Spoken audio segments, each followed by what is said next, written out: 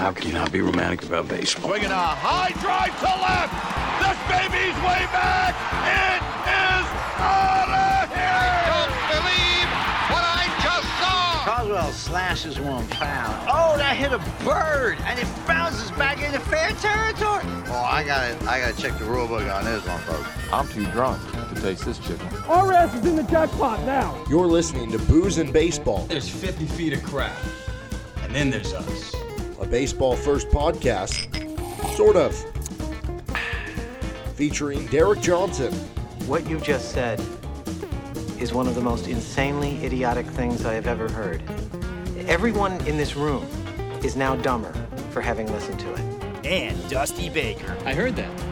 Dynamite drop-in money at broadcast school has really paid off. So sit back and enjoy the talk around the diamonds with a cold one in hand. Today's secret ingredient is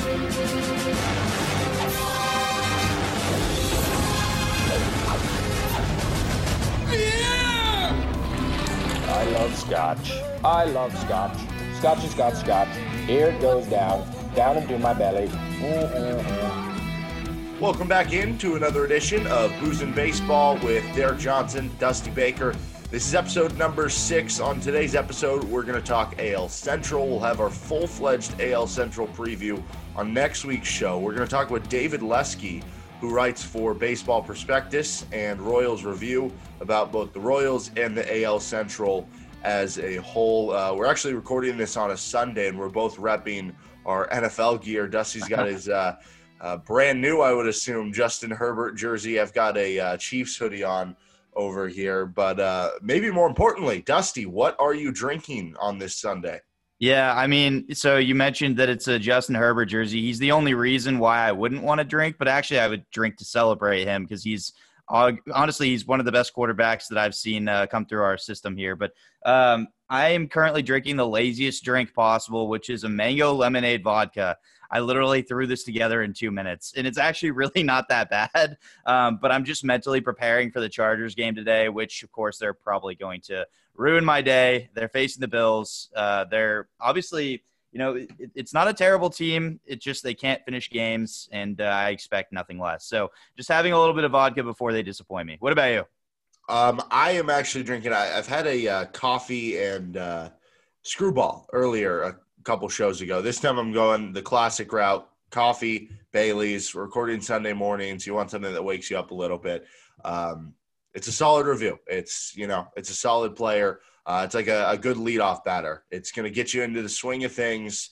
It's not necessarily going to be your big 3-4 hitter, but it gets the job done. It's a Juan Pierre, basically, is what you're saying. Yeah, that's a good comparison.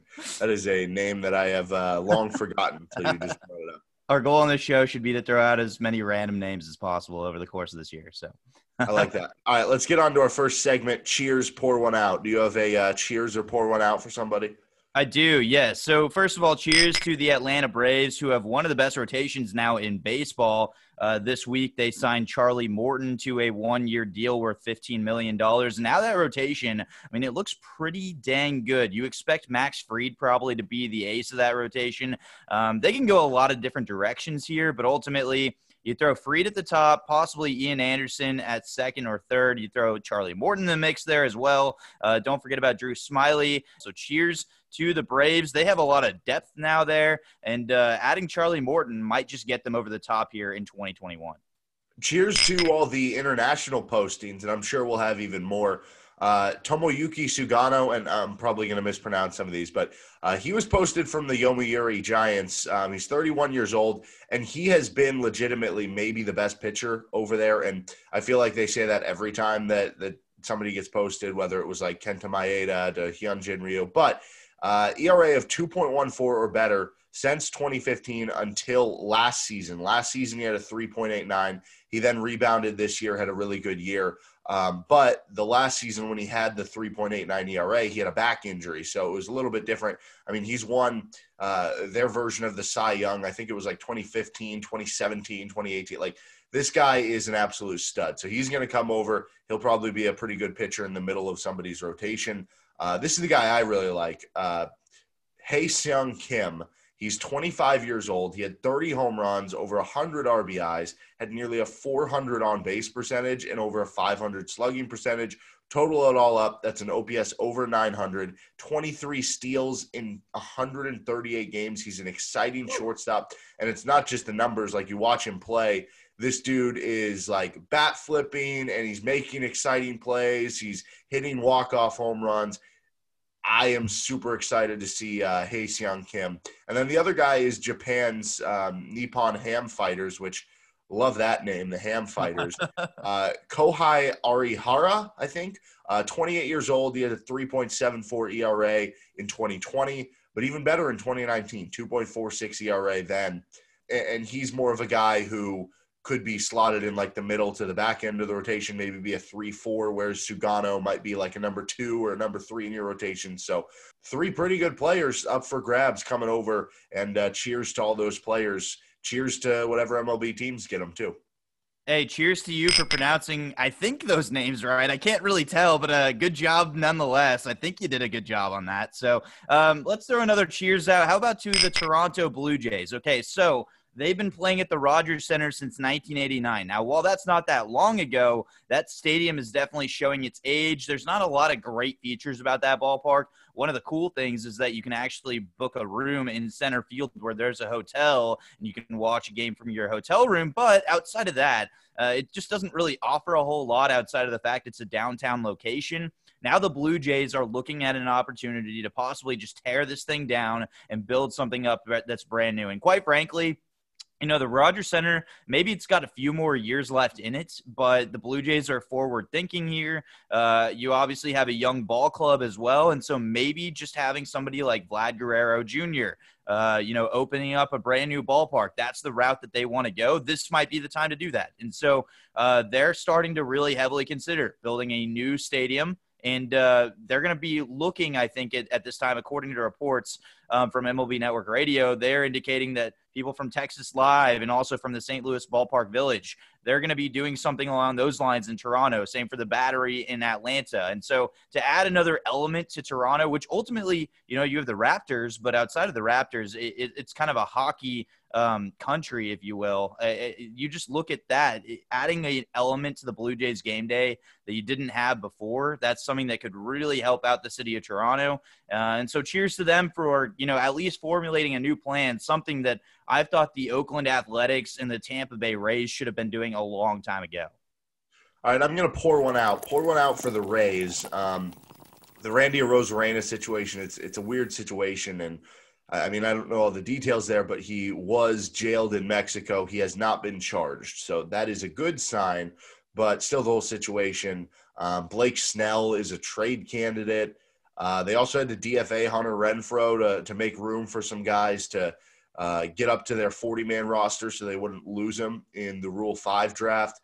Not the greatest progression over the offseason for the Rays after they go to the World Series. They look like they're so close to winning it, and now it almost feels like they're kind of taking a slight step back.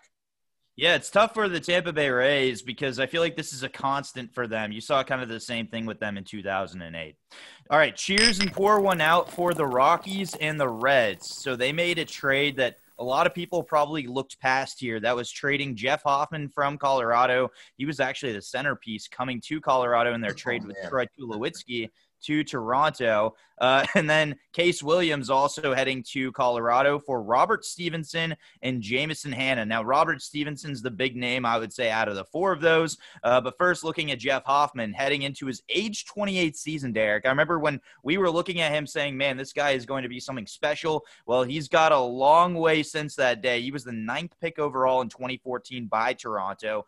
And instead, he's got a 6.40 ERA and 230 and 2/3 innings pitched. So he's had his fair share of time, I guess you could say, in the MLB level, and just has not produced in Colorado. And quite frankly, I mean, a lot of pitchers really struggle at Coors. So it's nice for him. The cheers part of this is that he gets a change of scenery. And then Stevenson heading into his age 27 season, he's only gone 64 and 2/3 innings pitched, but that's a 3.67 or 3.76 ERA going into 2019. However, this past season was not quite the same success for him. He gave up 11 runs in 10 innings pitched with 8 home runs allowed in the 2020 season. So Stevenson getting a change of pace, maybe just hopping into a different jersey, looking at a change of scenery, maybe that'll help him going into 2021. But cheers and pour one out, because obviously not the careers they wanted the way that they started it out, but they get a new opportunity, and you've seen that work for other teams and other players in the past. All right, now we're going to talk with our guest for the day, David Lesky. He writes for Baseball Prospectus and Royals Review. Talk a little AL Central, talk a little Royals baseball with David. But first off, David, what is your go-to drink for watching a baseball game? And then kind of building off of that, what would be if you had like death row, you can only watch one more baseball game, and then we're giving you the death sentence for, I don't know what you did, but what would be your last drink that you could have for that? Oh, man. Well, I mean, the go-to drink for a baseball game is a nice ice cold beer, right? I mean, it's easy. I know it's super cliche, but I mean, what else are you gonna drink? I mean, you see those people out there with like the wine coolers and all that, and I'm like, no, just give me a beer. Last drink though, I mean, if it's my last drink period, I gotta have myself a really nice glass of scotch. I'm pretty basic. I don't mix a lot of drinks. It's just I drink the scotch, and maybe I had a 30-year Macallan a few years ago. This very rich guy was exploiting his money and wanted to buy a shot for everybody, and it was like $2.20 a glass. It was at a bar, so I mean, and I'm like, well, yeah, I mean, I'll take it, I guess. It was pretty good. Pretty darn good. Yeah, so I would take that too. I'd go for that. God, that's impressive, man. Yeah, it was. I'll never have it again. I promise. And I would never have it on my own. But a death row game, you might. So last year the AL Central was kind of a 3-team race with the Twins, the White Sox, and Cleveland, and then you had Detroit and Kansas City, kind of in the rebuilding process. Do you envision that being the same in 2021? Yeah, right now there's so many questions because the Indians, who knows what they'll look like. They're probably trading Lindor. Who knows who else they'll trade, because they are a poverty franchise that cries poor when they shouldn't, and that's stupid. But the pitching is going to be there for them, so they'll probably still be competitive, but at the same time, who really knows? I mean, they've had holes in their outfield for 3 years and they haven't done anything to fill them. So I don't know. I don't know what they'll be without Lindor and what they'll get back to, because they might get back a haul. They might get back enough that they're not going to replace that, but they'll replace 75% of that. And with their pitching, they'll be fine. The Twins are losing a lot of people. I mean, they maintain a good chunk of their core. They've still got Donaldson, and they've got Sano and Buxton, and Luis Arias is kind of on the scene. But who is Max Kepler? They're probably going to non-tender Eddie Rosario here in a couple days. The catching situation is a little bit iffy with them. Mitch Garver had a great 2019, but then 2020 was difficult. Nelson Cruz is a free agent. That's a big hole in their lineup if they don't re-sign him. And they've got the pitching a little bit. Kenta Maeda is still there, and Jose Barrios is still there. And so they've got some of that, but they have a lot of questions too. And so I assume they'll be good. I don't know. And the White Sox, they've got a lot of young talent, but Tony La Russa, that's a disaster hire. And so the three teams that I think will be the best, you could make an argument that they will all fall off. And so that's what makes the Central really interesting in 2021. And you've got the Tigers, who are ascending. The Royals are ascending.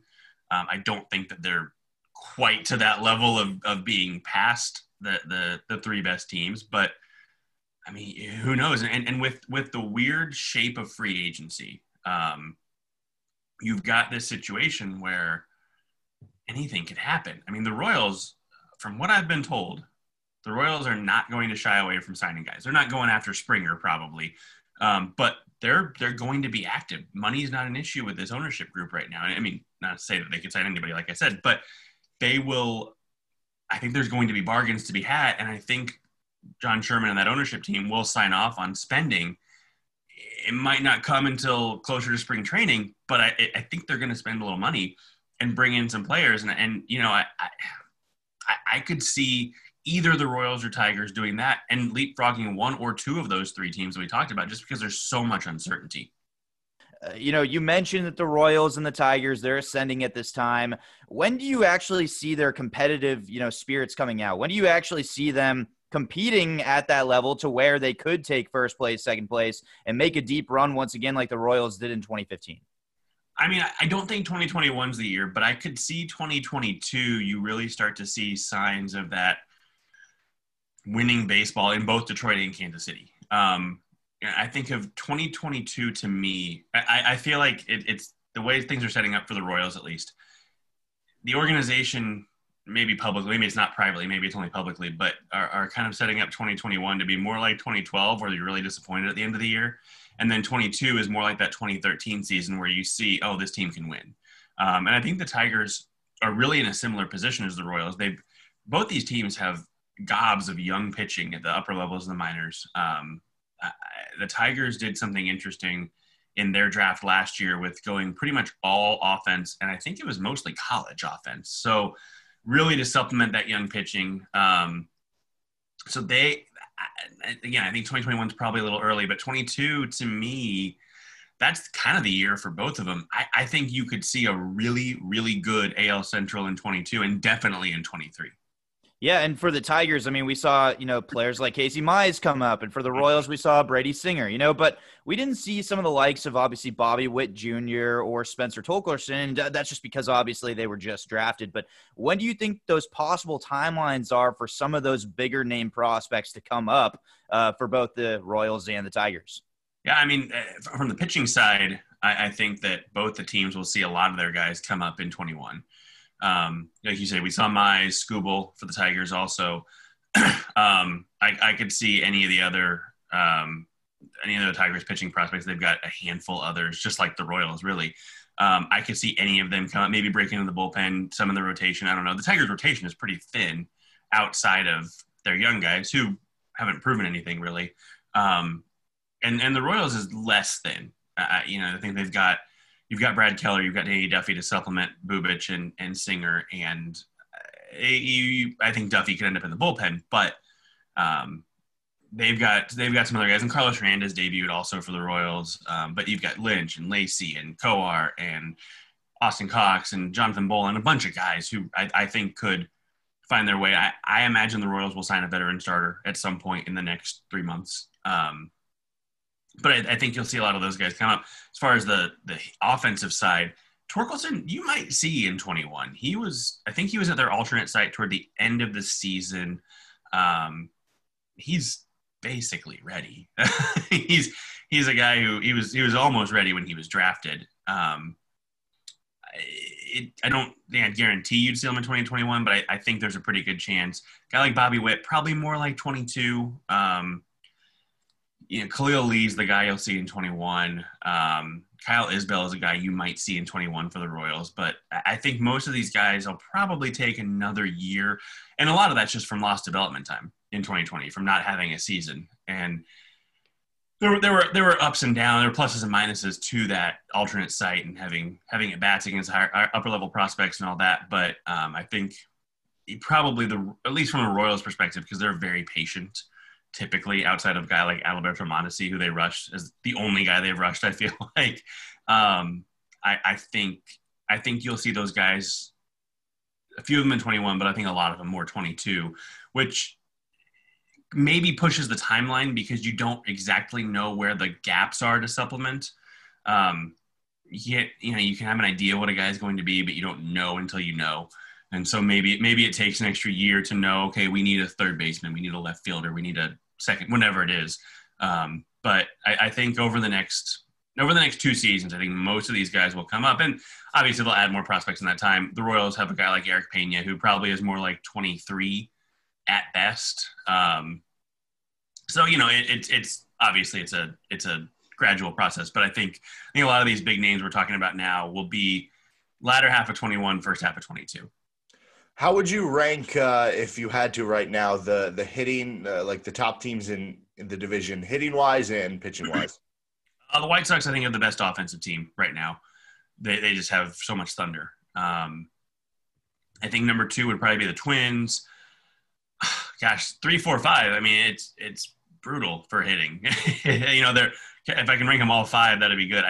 The Royals might be third, honestly, which is not praise of the Royals as much as it is being down on the Tigers and Indians offensively. I don't know. The Indians also still have Jose Ramirez, and at this moment they still have Francisco Lindor. So you'd probably put them 3, but they'd probably drop to 4 or 5 without Lindor. It's just a hodgepodge down in that. And then pitching-wise, gosh, the Indians are 1. That's obvious. I think the White Sox are probably 2 right now. Twins probably 3, and then I'd put Royals 4, Tigers 5. But, I mean, that could shake up so quickly when these young guys start to come up and if they perform. And the Indians, again, they trade guys. At some point, they're going to trade Shane Bieber, and we're going to talk about how they're being crying poor when they're not poor. So, that could shake up really quickly, but I think that's how I'd put it right now. David, let's assume that 2021 won't be like 2020 and we'll actually have a 162 game season. Crossing our fingers, right? Looking at those storylines heading into that new season, I mean, what are the players that you're excited about outside of the ones you already mentioned? Any storylines in particular that you're kind of looking forward to surrounding the Royals organization? Yeah, I mean, with the Royals, I really want to see how they replace Alex Gordon. That's a big story right there because right now, as it's set up, it looks like Franchy Cordero maybe. Although maybe he's the center fielder. I don't know. They're going to sign an outfielder. They need somebody. I could see that being Eddie Rosario potentially. He's a guy who the Royals could like. But who replaces him? And at some point, is that Khalil Lee? Is that Kyle Isbell? That's a big storyline from the Royals' perspective. Another one, I know you said Dotson, guys we haven't talked about, but which of the young pitching prospects come up? Who's first? We've seen Singer, we've seen Bubic. And we've seen Hernandez. Is it Lynch? Is it Lacey? Is it Coar? Is it somebody unexpected? Kind of like Bubic was kind of unexpected when he came up before any of them other than Singer in 2020. That's a big question. And then also I really want to see what happens with third base because right now, Maikel Franco, he'll probably ask for about $8 million in arbitration. Do they non-tender him? That's a number of guys are being non-tendered at in 2020. And so there's a big question about how they handle third base. Does that go to Kelvin Gutierrez? Do they bring somebody in? Do they not non-tender Franco? Do they keep him around and just pay the arbitration salary? I don't know what that's going to be. But and then on top of that, I'm curious, Mondesi and Lopez up the middle. Those two to me are a really big story because I mean, Mondesi was a terrible player for half the season and then maybe the best player in baseball for the last half of the season. Who knows? What do you have in Mondesi?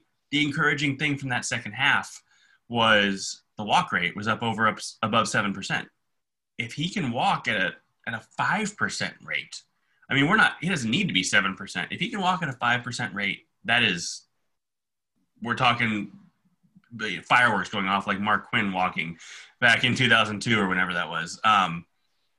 That's really important. I think he's the guy to follow because it's annoying because we've said this every single year for 4 years now.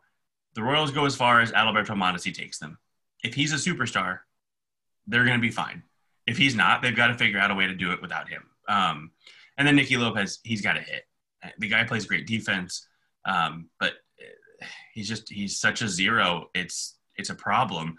I didn't expect this from him. I thought he was going to be much better than he has been. And I think that if he can get to 20% below league average, they'll be fine with him in the lineup. But that up the middle, that's a really big story there. And if you want to continue up the middle, who plays center field? Is it Whit Merrifield? I probably wouldn't play him there every day. I tend to think they're going to end up with Jackie Bradley Jr. Just they've liked him for a long time. He's out there, all this, and the market might dictate that he gets a little bit less than he would have otherwise, which helps the Royals out, all that. He might want to play next to his friend Whit.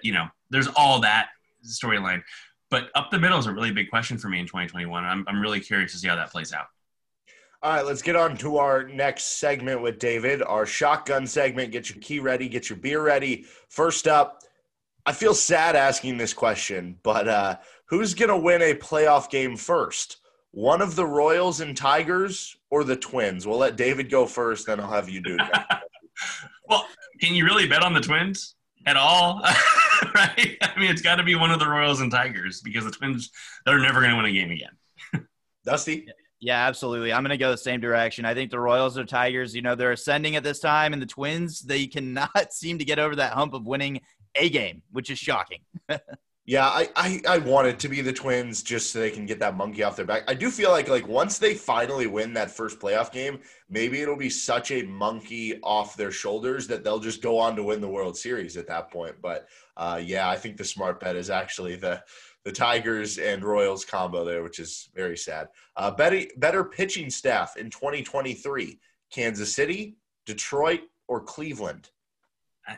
Can you bet against Cleveland? I mean, I really like what the Royals are doing with their pitching development, and I think that, I think they're going to be good, pitching at least. But 2023, the Indians, they just keep churning them out. I got to go with the Indians. I want to say Royals, but I got to go with the Indians. It's tough because of betting against the Indians, and you see this kid like Plesac moving up the way he has. And I also think you got to watch out for Cal Quantrill for the Indians. But I'm actually going to go a different direction. I'm going to say the Tigers. I really like the youth that they have there and the fact that they've already had some major league experience from this past season. You add up a couple more guys like Manning. You never know. These guys could churn out kind of like what the Braves did this year. So I'm going to say the Tigers in 2023. That gives me a little bit of time. I'm okay with that. Would it surprise anybody if one name that wasn't even mentioned, Tristan McKenzie, ends up being like a Cy Young candidate or something in a couple of years? Yeah, so of course he will. And then they'll trade him the year after. Yeah, exactly. But for that year specifically, I'll go with the Indians as well. But I think it'll be close either way. Bonus question. Who will be the best pitcher on each of those staffs in 2023? Okay, so – let's see. I know I've said this twice already, but I have to figure out when Bieber will be a free agent to know if they will have traded him a year before. He came up and hit. No, they'll have traded him. I think McKenzie is the guy because I imagine he'll have a decent year this year, be hurt in 22, and then come back and be amazing in 23. So I'll say McKenzie for the Indians. I will say I really like Skubal for the Tigers. I think that the Tigers staff is really daunting in the future, but I think Skubal is going to be the best there. And then I take Daniel Lynch for the Royals. I think that he's the best of those prospects. I go back and forth between him and Lacey, but we haven't seen Lacey yet, so I'm going to go with Daniel Lynch. Yes, since I chose the Tigers, I guess the first one for me would also be Skubal. I like what Casey Mize has, but I don't like that strikeout to walk ratio. And also more than anything else, his K per 9 is not necessarily what I was expecting from him this first season. So I like Skubal. I like what he's got to offer. On the other side for the Indians, I really love Plesac. If he can actually get his head on straight, obviously he was the man that decided to abandon his team in the Chicago Bars. If he can actually get his head on, I think that he could actually be an ace on that team, especially when – as David kind of mentioned, Bieber probably is moved on. And so Plesac could be a huge deal. As for the Royals, I'm just going to, you're the perspectives guy. I've been looking at a lot of their rotation, and it's hard for me right now too early to call, and I can't stop the count. So I'm going to say probably Lynch as well, just based off of what I've read about him. And it looks like he's probably got the nastiest stuff of them. So. Yeah, I'm going Lynch as well for the Royals. I mean, there were reports in the offseason, too, that he's lighting up the radar gun, looks really good at the alternate site. So I really like Lynch there. Man, yeah, the Indians one is really hard because, yeah, like you said, there's so many factors in there. But I'm a big Tristan McKenzie guy, so I will go with him. And then for the Tigers, I do think Mize is going to turn out to be really good. So I'll give them that. Here's more of just I guess it's almost like a true-false question. Cleveland has the best hitter, pitcher, and manager in the division. Oh, boy. They have the best pitcher. Let's see. Francona's better than La Russa. Baldelli's – I like Rocco Baldelli. That's the spot that I'm – AJ Hinch is I don't know what kind of a manager he is without a trash can. So I don't know that I can give it to him. And hitter wise, oh boy. I say false because I think that if healthy, Josh Donaldson is better than Jose Ramirez. Ramirez is a better all-around player, but hitter-wise, I think Josh Donaldson probably takes him just off the top of my head. And I could see Eloy Jimenez as a guy. There are a handful of options I think are better than Jose Ramirez, who is the best Indians hitter left. So I'm going to say false on that, but it's you got to really think about it because they're close to having all of that. I have to make it clear that this is for 2021, so it's true for 2021, and after 2021, it's false because I'm a big Luis Robert guy, and I think that he's got one more year before he becomes the best player in that division. But for 2021 specifically, I will say true because I do think Jose Ramirez at this time is the best hitter in that division right now. The White Sox players just need a little more time before they hit their peak.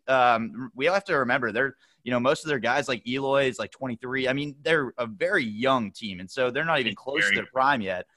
So keeping that in mind, I would say true. Shane Bieber is the obvious winner for pitcher. And then I would say Terry Francona just because he's a proven winner. I do like Rocco, but Francona's found ways to maneuver even with the Indians being as difficult as they are in the front office. And he's managed to, bring them as far as they've gone. Now, granted, he couldn't get them past the wild card round this time around, but I wouldn't totally blame him either, who saw Shane Bieber imploding against the Yankees. So I would say that at this time, that's true. Give me 2022, and I probably have a completely different answer for you. I'll say false just because, there's so many things that could happen that could go wrong, whether it's like an injury or a player breaking out, that one of those things won't end up being true. But I do think it's crazy that at the very least, you can make a real argument that they do have all those things, and yet at the same point in time, they're not a slam dunk pick to win the division, which I guess goes into what David has been saying about the ownership, lack of spending money to kind of supplant those pieces. Well, I mean, look at our shirts. Think about the Chiefs. What was it, the year they had 7 Pro Bowlers and went 2-14. I mean, it doesn't make sense, but it's it's kind of what it is. Imagine having a Hall of Fame running back, quarterback, and tight end and still never winning a Super Bowl. Chargers, baby. Couldn't imagine that. Better reliever in 2021, James Karinchak or Josh Stalmont? Oh, yeah. I love Stalmont. I just it's hard to trust him day in and day out. And Karinchak is kind of the same way. He has some struggles too in 2020. So we didn't see them as much because we weren't watching him every single day like we watched the Royals. But I would say Karinchak. I think the stuff is a little bit nastier. I think both have a chance to be absolute dynamite, but I think Karinchak probably is a better reliever. Love that Stalmont throws absolute gas, but I'm going to have to turn the direction of Karinchak as well. And that's just because of the opportunity. I think that he will actually end up being the closer for Cleveland, or at least he's looking like he will go that direction. I know originally they wanted Clase to be that guy until he decided to get suspended and completely ruin that entire trade between Texas and Cleveland. I just think that Karinchak's going to have more opportunity, and therefore, because of that, he will be the better reliever in 2020. Wait, hold up. You don't like Delano DeShields as the keeping? I had to cover Delano DeShields for years. I could tell you this, great guy, but on the field, not exactly what you're looking for, especially with the bat in hand. Yeah, I'm going Karinchak as well. He's just nasty. I love the way, I don't know. It's kind of weird how he delivers the baseball, but Stalmont's awesome as well. 94th percentile in whiff percentage, 99th percentile in fastball velocity, 91st percentile in curve spin, 90th percentile in K percentage. You look at all these numbers and he's really elite, but I think both those guys, it would not surprise me at all if both those guys ended up being all-stars as relievers as soon as this year, quite honestly. Okay, we like to do this with all our divisional teams here on Booze and Baseball, comparing all of our teams to different alcoholic beverages or, alcohol-related events. So, David, if you want to ponder Kansas City, I can go ahead and get us started. I'll take the Minnesota Twins. The Minnesota Twins are like a nightcap of whiskey with a slice of pizza. It's delicious. You're wanting something to eat. You get your slice of pizza. You're wanting to just relax, have some whiskey. I both enjoy my drink and food at night, which would kind of be equivalent to the regular season. But then when I'm sleeping and I wake up the next morning, which would be equivalent to the playoffs, I end up with heartburn from eating the pizza and drinking the whiskey late. And I also end up thinking, why did I have that drink late? I don't feel as well in the morning.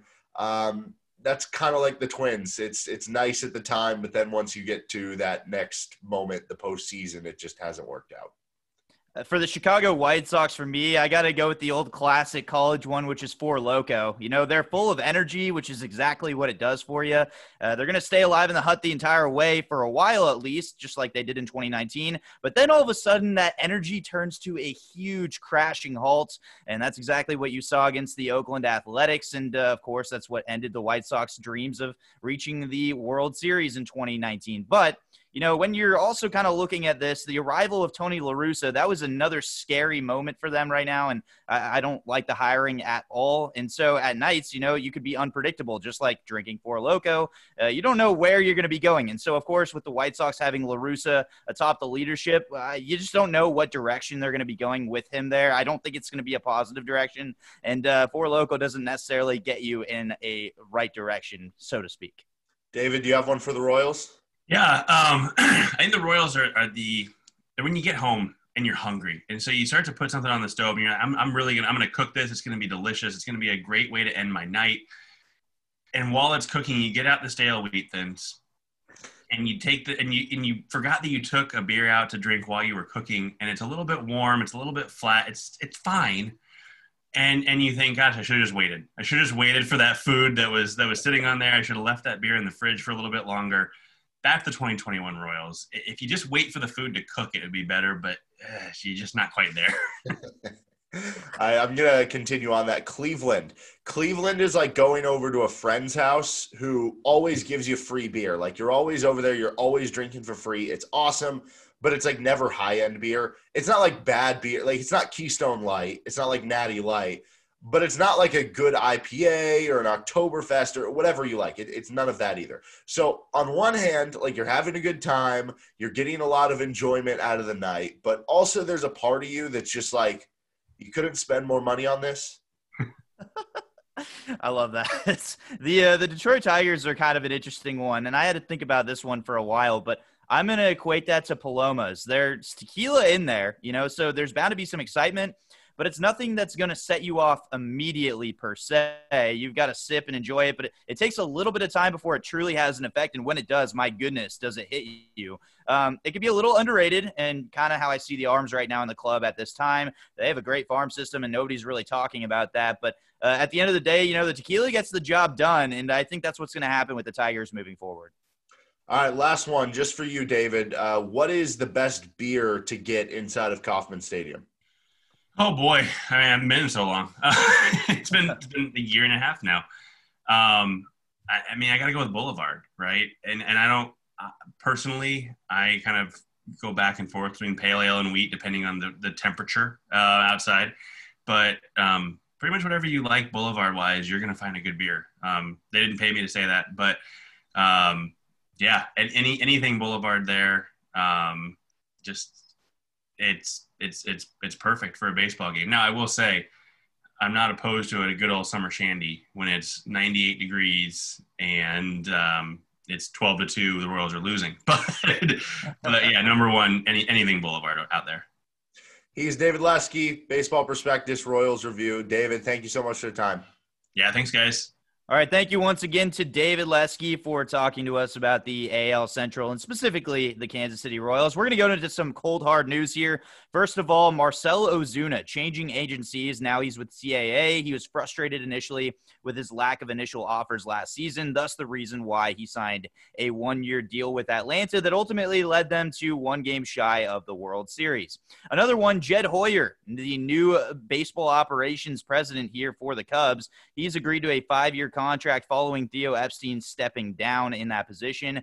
And then the one that really hits home for me, Kevin Cron signs a 1-year, $1.1 million deal with the Hiroshima Carp. And so you're watching a lot of Carp game this year. I know it. I will be streaming all the Carp games because I want to see Cron hit absolute nukes, something that unfortunately the Diamondbacks won't be seeing anymore. Biggest mistake they will make in this decade. And then finally, Trevor Williams electing free agency over signing a deal to go to AAA. And honestly, I'm a little surprised that that's all he could get. He was actually a decent starter. Granted, that was for the Pittsburgh Pirates. Yeah, I think he'll get a flyer deal somewhere, but that's quite the statement. That's the worst thing the Diamondbacks are going to do this decade. We got a long decade ahead of us. We got 9 more years.